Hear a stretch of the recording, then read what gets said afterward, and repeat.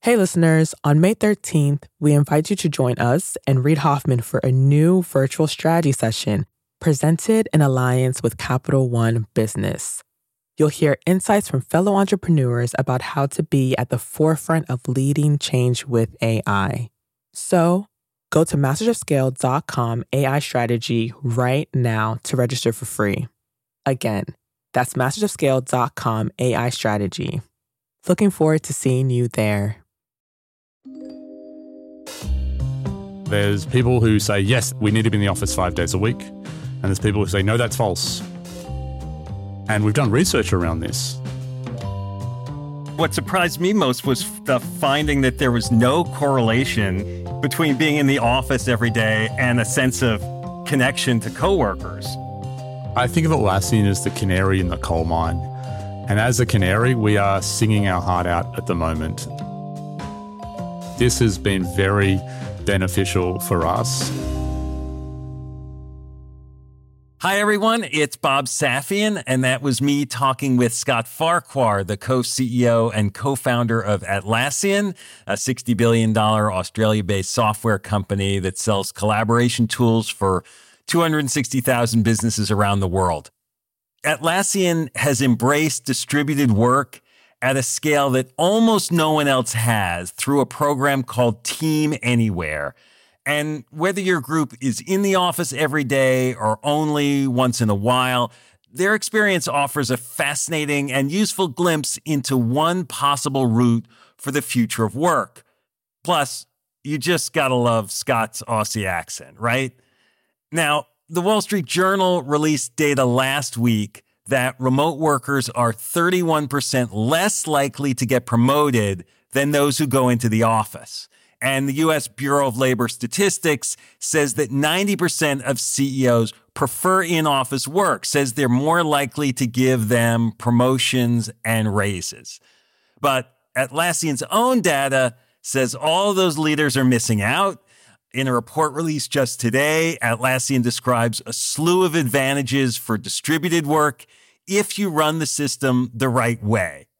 So here's me and Scott dishing about what others are doing wrong and his vision for a better, more humane work life for everyone.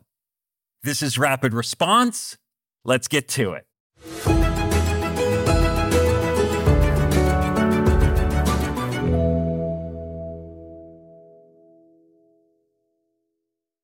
Hi, listeners. It's Erica Flynn, VP of Alliances and Audience Development at Wait What, the company behind Masters of Scale. My day-to-day consists of nonstop communication, not only with my immediate team, but with our current partner relationships and with incoming leads from possible future partners, which is why I rely on the ease of Grammarly to keep my communication clear and efficient. One confusing email can turn into several confused replies, which can turn into an unexpected meeting which no one wants, needs, or has time for. Having Grammarly on hand as my trusted AI writing partner not only streamlines my extensive to-do list, it minimizes miscommunication by quickly and efficiently synthesizing information and carefully curating tailor-made responses to specific groups. In fact, companies that use Grammarly to communicate can save 19 days per year per employee. Grammarly eases the writing process. It's a writing partner from the blank page to the last word typed before hitting send. Join me and over 70,000 teams who trust Grammarly to work faster, hit their goals, and keep their data secure. Visit Grammarly.com to learn more. That's Grammarly.com. I'm Bob Safian, and I'm here with Atlassian co-CEO and co-founder Scott Farquhar. Scott, thanks for joining us. It's great to be here, Bob. We were talking earlier about your coming to us today from your home outside of Sydney. Do you like working away from the office? Since we've chosen to do what we call Team Anywhere, which is to work from anywhere, I've probably been in the office about once a quarter. Oh, so mostly you're away. Mostly work from home for me, and that's mostly at my house in Sydney, and over summer it's a place about 90 minutes north on the beach. Because there's this battle that's going on in boardrooms and C-suites around the world about the future of work, in office versus remote, the pendulum swinging back and forth. And Atlassian, you've taken a stance that you've referred to as a one-way door. Can you explain what's the one-way door? We made a decision very early in the pandemic that we were going to allow our employees to work from anywhere in a distributed fashion, and we called it Team Anywhere. Go wherever you want to, and we will not force you back into an office. And for us now, today, about 40% of our Atlassian employees live more than 2 hours from an office. And so it really is a one-way door decision for us. At the time you announced this Team Anywhere strategy, you said you were prepared to lose 20% of the company who might prefer a different environment. I think many companies believe that decisions can happen without having some sort of deleterious byproduct. When we said, what's the maximum number we'd be willing to lose and still do this? And obviously, if you're going to lose 80% of employees, you would rethink. And so we collectively said, I think about 5,000 employees at the time, and we said, well, if we lost 20% of our employees, would this still be the right decision? And we thought, yes. And we've lost way less than that. So this is like more a management choice that might appeal to different talent as opposed to a right or wrong, or? We believed that it's a more human way to work. We also believe that the best talent around the world doesn't all exist within a 90-minute commute of an office. And we have people all over the world working for us. So we got a talent advantage there. And lastly, we believed that the way work happens is going to change a lot. And as a company that provides teamwork software, we needed to be at the forefront of that. And I think on all three of those areas, it's proven true. It has been a more human way to work, and we've had huge business benefits of talent, and we're also changing the way that we build our products. You just released a big report, a 45-page report about your experiences and the lessons learned. What's the most important takeaway that you hope to teach other businesses through this data? I think of Atlassian as the canary in the coal mine. And as a canary, we are singing our heart out at the moment. This has been very beneficial for us, and we believe it shouldn't be controversial. Being distributed shouldn't be controversial. We want to evangelize that. And so there's a couple of lessons. Let's take through the belief that humans need to get together to build social bonds. Now, there's people who say, yes, that's true. We need to be in the office 5 days a week. And there's people who say, no, that's false. We can be a remote company. We believe that you do need to get together to build social bonds. Our belief, though, is that you don't need to get together every single day to sit next to each other on a Zoom call in an office and commute back and forth to get that benefit. We believe that you can get together for what we call intentional togetherness, deliberately to build social bonds, to break bread, to build that human connection that we think is so crucial to teamwork. But it doesn't need to happen in dribs and drabs every single day. Let's do it deliberately. And we've done research around this. What surprised me most was the finding that there was no correlation between being in the office every day and a sense of connection to coworkers. There are two questions that we thought were really important. One was, how connected are you to your peers, and how connected are you to Atlassian as a company? And we survey employees every single month asking those questions. And what we did is we correlated those answers with how frequently people come to an office and how frequently they do what we call intentional togetherness gathering. And we found that people just turning up to the office every day was not correlated. However, when people did get together deliberately, we saw a huge spike of connectedness to each other and to the company. The surprising part was the decay function. I thought a week or two later, we'd be back to baseline. But it turned out that the data showed between 3 and 5 months it took to get back to the baseline.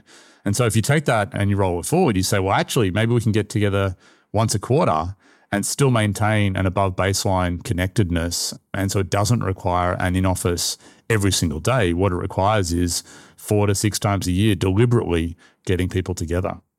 Intentional meetings are better than just randomly being in the office more often.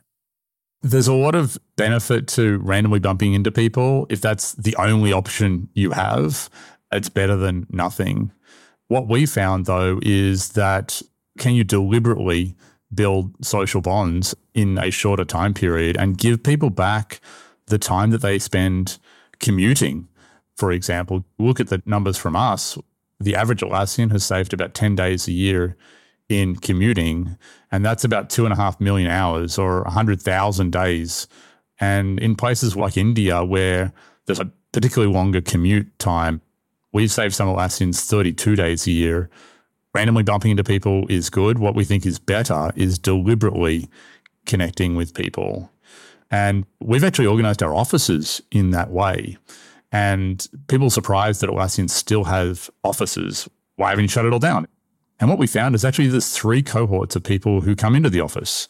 One is the people who want an office environment. They come in every single day. Those people want a closed door office because they're on Zoom calls and they don't want to sit next to other people on Zoom calls. They want to get work done. The second group of people I call the water cooler people.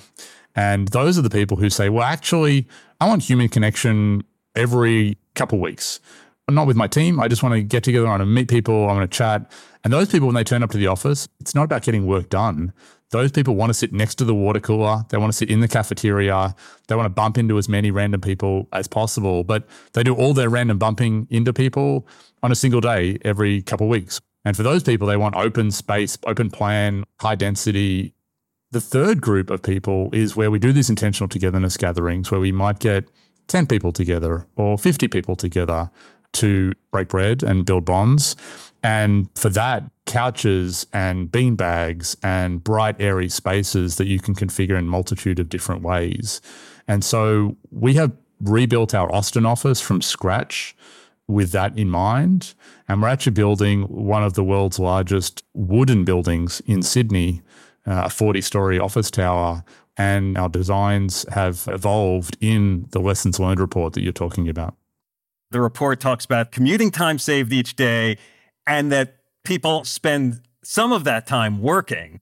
But not everybody thinks remote boosts productivity. There's a lot of suspicion that whatever people's reported hours are, that less is being done. How do you protect against that? Some people who are forcing a back to office mandate, in many cases, that's like telling people they need to use a blue pen instead of a black pen. Does it matter which pen you use if the output's the same? Does it matter where you are doing the work if the output's the same? And what people are finding is that many of their measures of productivity are often based on presenteeism or hours in the office or things that aren't actually the output of the work that is getting done. And that's something we've had to go through as well, how we think about work productivity. And we build a lot of that into the products that we use. We've got a product called Atlas that does goals and OKR setting.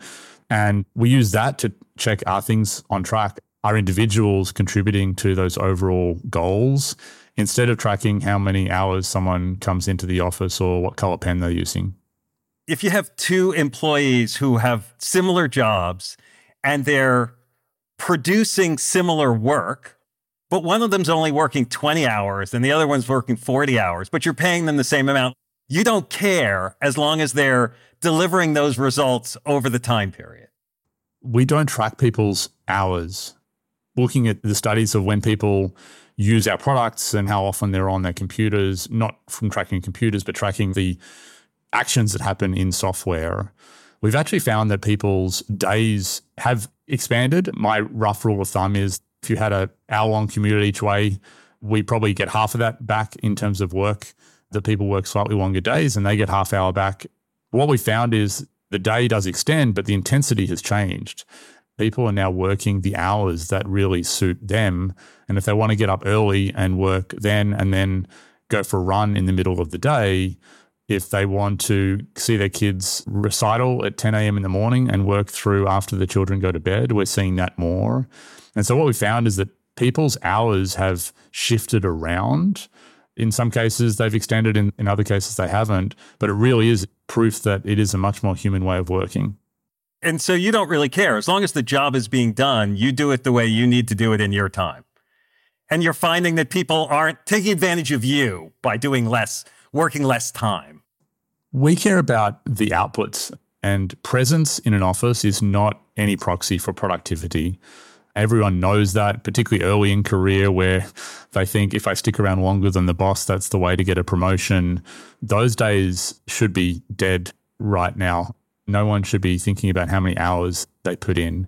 It should be about the outputs they're doing. And that's one of the reasons that we chose as a company to head down this path, was that we wanted to understand the evolution that our customers would have to go through.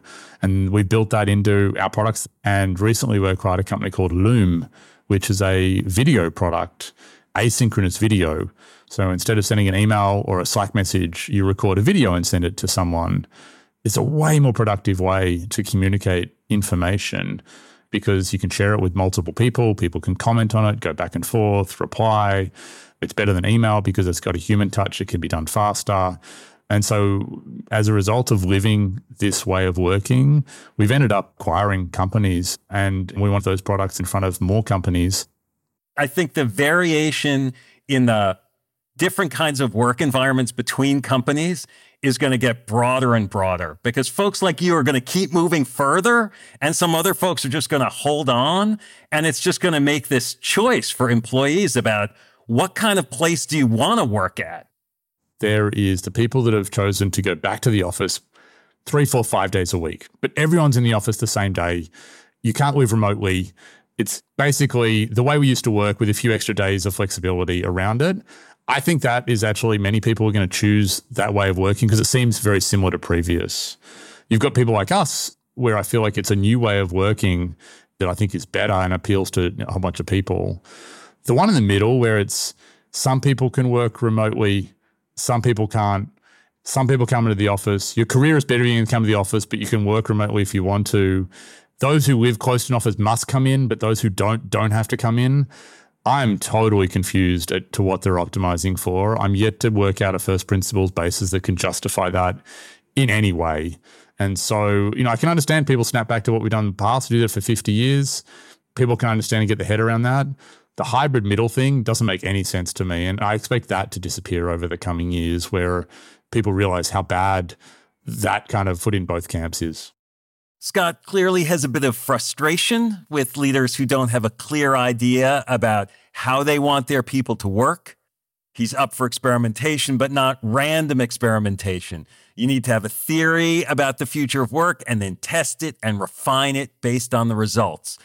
After the break, I'm going to poke at some of Scott's assumptions in the spirit of one of Atlassian's core values, what they call no bullshit. We'll be right back. Hey, listeners. It's Jodine Dorsey, the VP of Live Events at Wait What, the company behind Masters of Scale. I am constantly tasked with reaching out to teams across a wide spectrum of professions and the vastly different personalities that go with them. Grammarly helps me quickly shift tones to better communicate what I want to say and saves me valuable time in the process.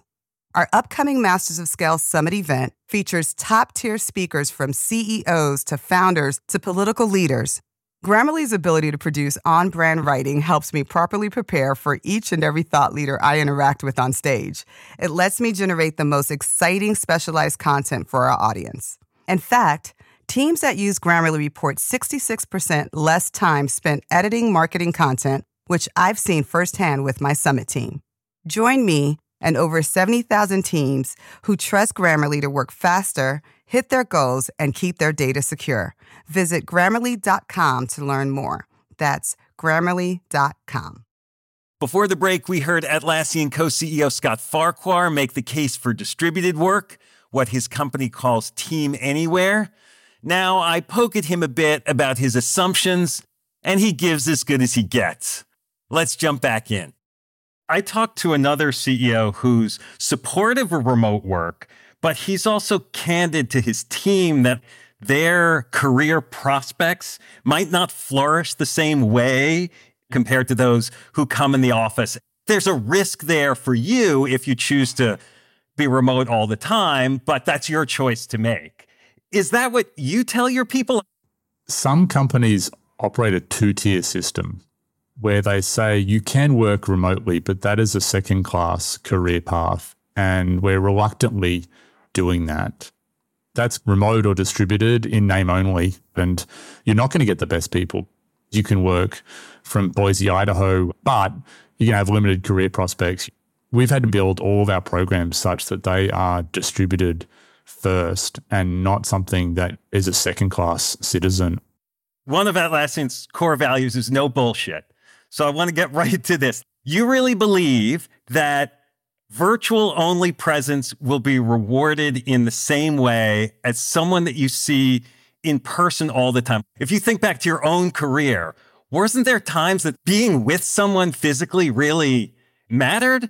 Or do you think that's just the old way of thinking about it? That's just old thinking. We believe that human bonds are built in person. And I'm sure you have friendships that you've built over the years where you don't see them every single day. You get together a couple of times a year and you have intense experiences and you share things and you have some laughs, you have some tears. These can be deep friendships. There's no difference in a work environment.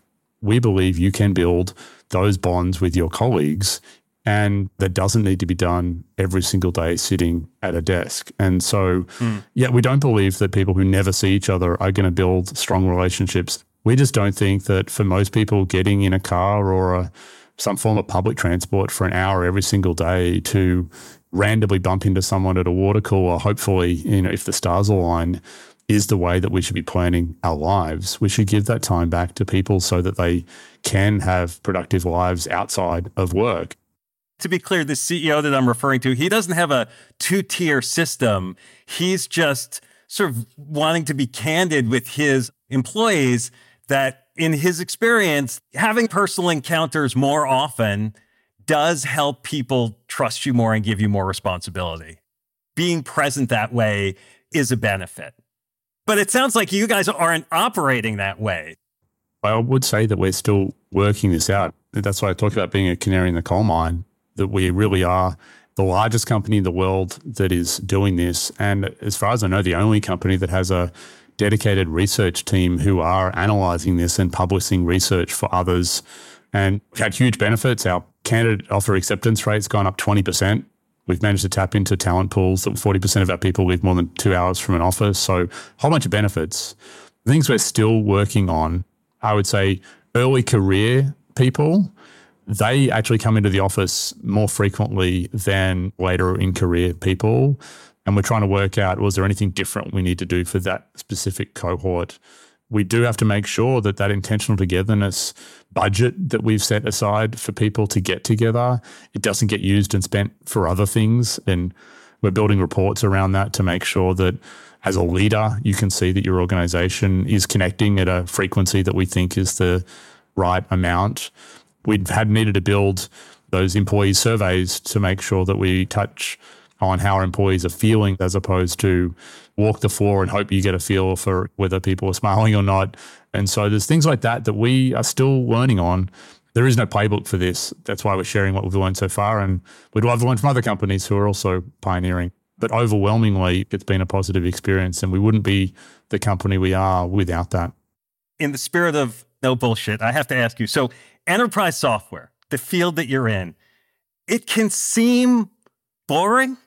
Like when I proposed Atlassian as a subject for this show, my producers rolled their eyes like it's not Apple, it's not Tesla, it's not sexy. Do you try to make it sexy? Do you think it's sexy? Do you find it sexy? There's two things that get me out of bed every morning. One is our employee experience. The second is how we make our customers more successful. And that sounds generic, but when you actually talk about on a person-by-person basis where our products have helped them, it can be really meaningful. Someone who I was chatting with, he joined a startup that was failing, couldn't get product out the door. And this person brought in the Atlassian product suite. And this startup went from being on death's door to being acquired for a couple $100 million. Our mission is to unleash the potential of every team. We help teams at all those companies you talked about, Apple, Netflix, Tesla. These are companies that we help. And if we can make each of these companies 20% more efficient, productive, people enjoying their jobs, if we can get rid of busy work off people's lives and get them back to the work that they really enjoy, that's a really noble cause. I think about Archimedes' lever, which is give me a lever long enough and a fulcrum on which to push it and I'll move the world. And I think there's not much more that I could be doing with my life than making 260,000 companies tens of millions of people every single day more productive and enjoy their jobs more. Are there things about Team Anywhere that we haven't talked about? I'd like to talk about some of the human aspects of Team Anywhere. One of those human stories is a woman who works for us out of our Sydney office. And she came from New Zealand, and her grandmother was struck terminally ill. And in a normal have to be in the office every single day environment, she might have seen her grandmother a handful of times. As a result of her being able to work from anywhere, she moved back to New Zealand, got to see her grandmother every single day. Another one, 2 employees married to each other, both work for Atlassian, went on a road trip around America. These people had never been to Boise, Idaho, and they fell in love with it so much that they bought a house, moved their entire life and family. We have someone who works for us, Jan, in a van, who lived and worked in a van traveling around the country. She didn't join Atlassian because of that, but this is an opportunity she got to take because we had that policy. What do people most misunderstand about your business, about Atlassian? People often think of Atlassian as the Jira company or the Confluence company, that we really solve technical problems, that we're a developer tools company. And that might have been true for the first year of Atlassian's existence. That was kind of how we saw each other. But what has really changed, and people don't realize, is that we help solve people problems. We help solve how people collaborate with each other, how information gets out of one head into another, how work gets prioritized and scheduled through an organization that can often be Byzantine and backwards. We have companies who Atlassian is the most mission-critical software that they use because it's how work gets done across the entire organization. And I think that's misunderstood about Atlassian. I'm reflecting on this whole conversation. And, in the last year, there's been like this resurgence of in-office and mandates. Did that surprise you, this sort of return to the old days? It doesn't surprise me that some people went back to the way that they'd done things before. That's happened with every transition. You see people trying to hand the new way into the old way. And in this discussion of the future of work, if you take 2020 as the starting point, how far along that curve have we come, and how much more is there to come? How much more change will there be? The combination of choosing how and where you work and artificial intelligence and the rise of that over the last year is a potent change to how work is going to get done. I do think that we are only a small percentage through that. The direction is clear. We're only going to get more distributed. We don't need to turn up to offices to make people feel good about paying rent. How big and how fast we move is less clear, and there's a lot of human and social factors associated with that. But I think there's a long way to go in terms of making people more productive, and that's why I get up every single day to think about how Atlassian can help our customers and beyond to change the way they work and make work more human. Well, Scott, this has been great. Thank you so much for making the time. I appreciate it, Bob. I really appreciate the time. I'm not sure I personally like everything about Team Anywhere. In my experience, having a group together more frequently than once a quarter can speed up execution and urgency. But I guess that doesn't always make for the most empathetic environment when it comes to balancing other parts of your life. And hey, I'm not everyone. Clearly, Atlassian is connecting with a generation of talent that's keen to have more flexibility. So, will the future of work be more like Atlassian or more like the office-heavy financial industry, which was early in the back-to-office mandate game? Scott's probably right that the overall trend is moving in his direction, but it's still up to each organization, to each of us, to create a work environment that we want. That will attract people who are excited about our model, and it'll put off others. It's just another way our world is getting more chaotic. Until next time, I'm Bob Safian. Thanks for listening. Hi, everyone. It's Jeff Berman, CEO of Wait What and co-host of the Masters of Scale podcast. Like many of you, my to-do list changes by the minute. Whether I'm working with partners or hashing out legal documents or brainstorming with our team, there is never a shortage of tasks that require attention and constant communication. Like Masters of Scale co-host Reid Hoffman, I know artificial intelligence is a huge part of our future, and Grammarly is an enterprising leader in AI. With Grammarly, what used to take a few hours only takes a few clicks. It's like having a collaborator for my writing, helping me generate better first drafts and tailoring messages to our specific audiences. It's not only a superior AI tool, it is a safe AI tool. And as a CEO, security is always top of mind. Grammarly has 14 years of experience and a business model that never sells our data. Security has been a priority since day one and continues to be integral to Grammarly's values today. Join me and over 70,000 teams who trust Grammarly to work faster, hit their goals, and keep their data secure. Visit Grammarly.com to learn more. That's Grammarly.com.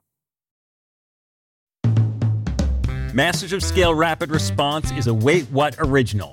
I'm Bob Safian, your host and Masters of Scale's editor-at-large. Our executive producer is Chris McLeod. Our producers are Chris Gauthier, Adam Skuse, Alex Morris, Tucker Legursky, and Masha Makotonina. Our music director is Ryan Holiday. Original music and sound design by Eduardo Rivera, Ryan Holiday, Hayes Holiday, and Nate Kinsella. Audio editing by Keith J. Nelson, Stephen Davies, Stephen Wells, Andrew Nault, Liam Jenkins, and Timothy Lou Lee. Mixing and mastering by Aaron Bastinelli and Brian Pugh. Our CEO and chairman of the board is Jeff Berman. Wait What was co-founded by June Cohen and Darren Triff. Special thanks to Jodine Dorsey, Alfonso Bravo, Tim Cronin, Erica Flynn, Sarah Tartar, Katie Blasing, Marielle Carricker, Chineme Ozuquena, Colin Howarth, Brandon Klein, Sammy Aputa, Kelsey Saison, Luisa Velez, Nikki Williams, and Justin Winslow. Visit mastersofscale.com to find the transcript for this episode and to subscribe to our email newsletter.